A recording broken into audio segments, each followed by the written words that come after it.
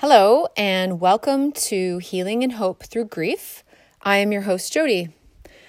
Today, I have a short but very important message for you. So, I feel like I've really hyped up my Crying is Okay Here post that I wrote a couple of years ago. I always seem to refer to it, and I suppose I never really truly realized how much I do until starting this podcast. I've given out this advice that I'm going to share with you today numerous times for no other reason than it helps. This is only my fourth episode, and in my last two recordings, I speak about crying is okay here. I think I just like how it sounded, It just seemed to make sense to me when I finished writing it and when I reread it. And that, honestly, is not always the case with my writing. Sometimes I just have so much that I want to say, it's hard to articulate.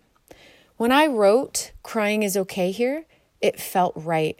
I feel good about sharing it with you today.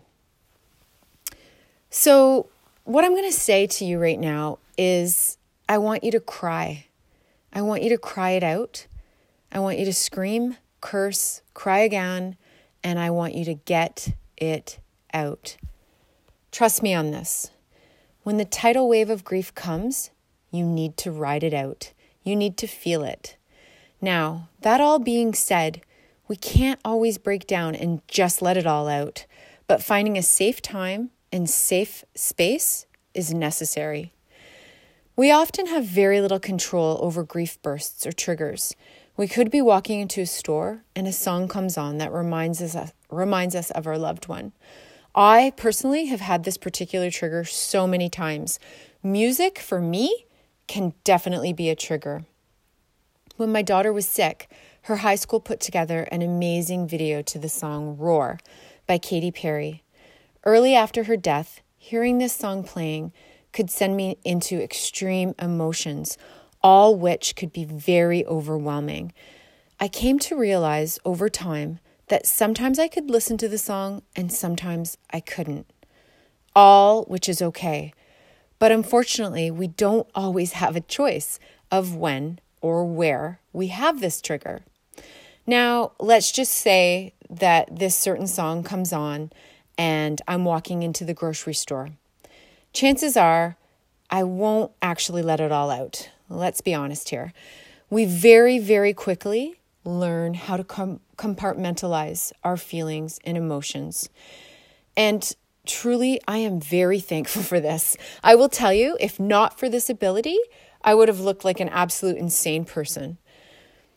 So now I'm going to talk about what I'm leading into with Crying is Okay Here.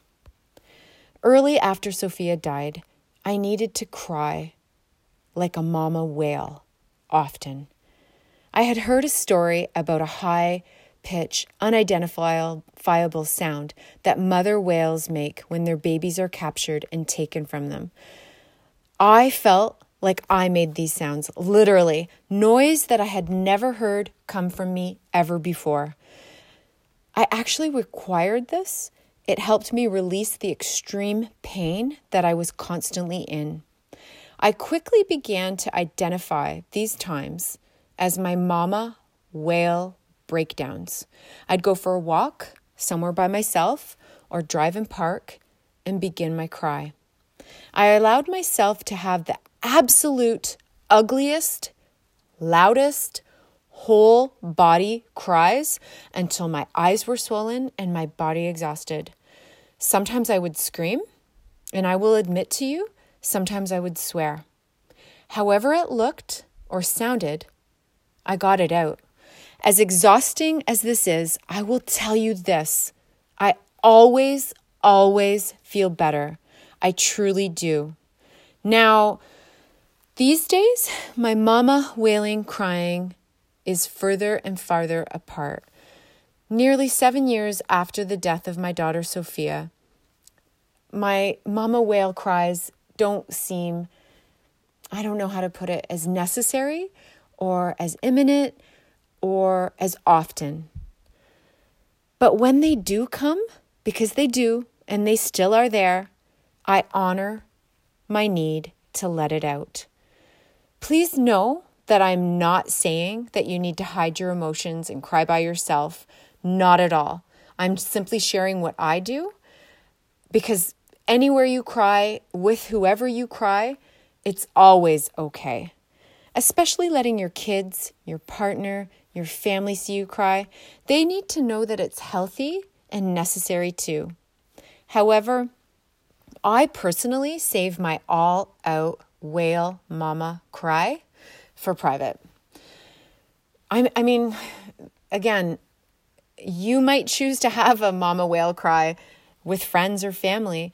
Perhaps you might even have a family wail cry.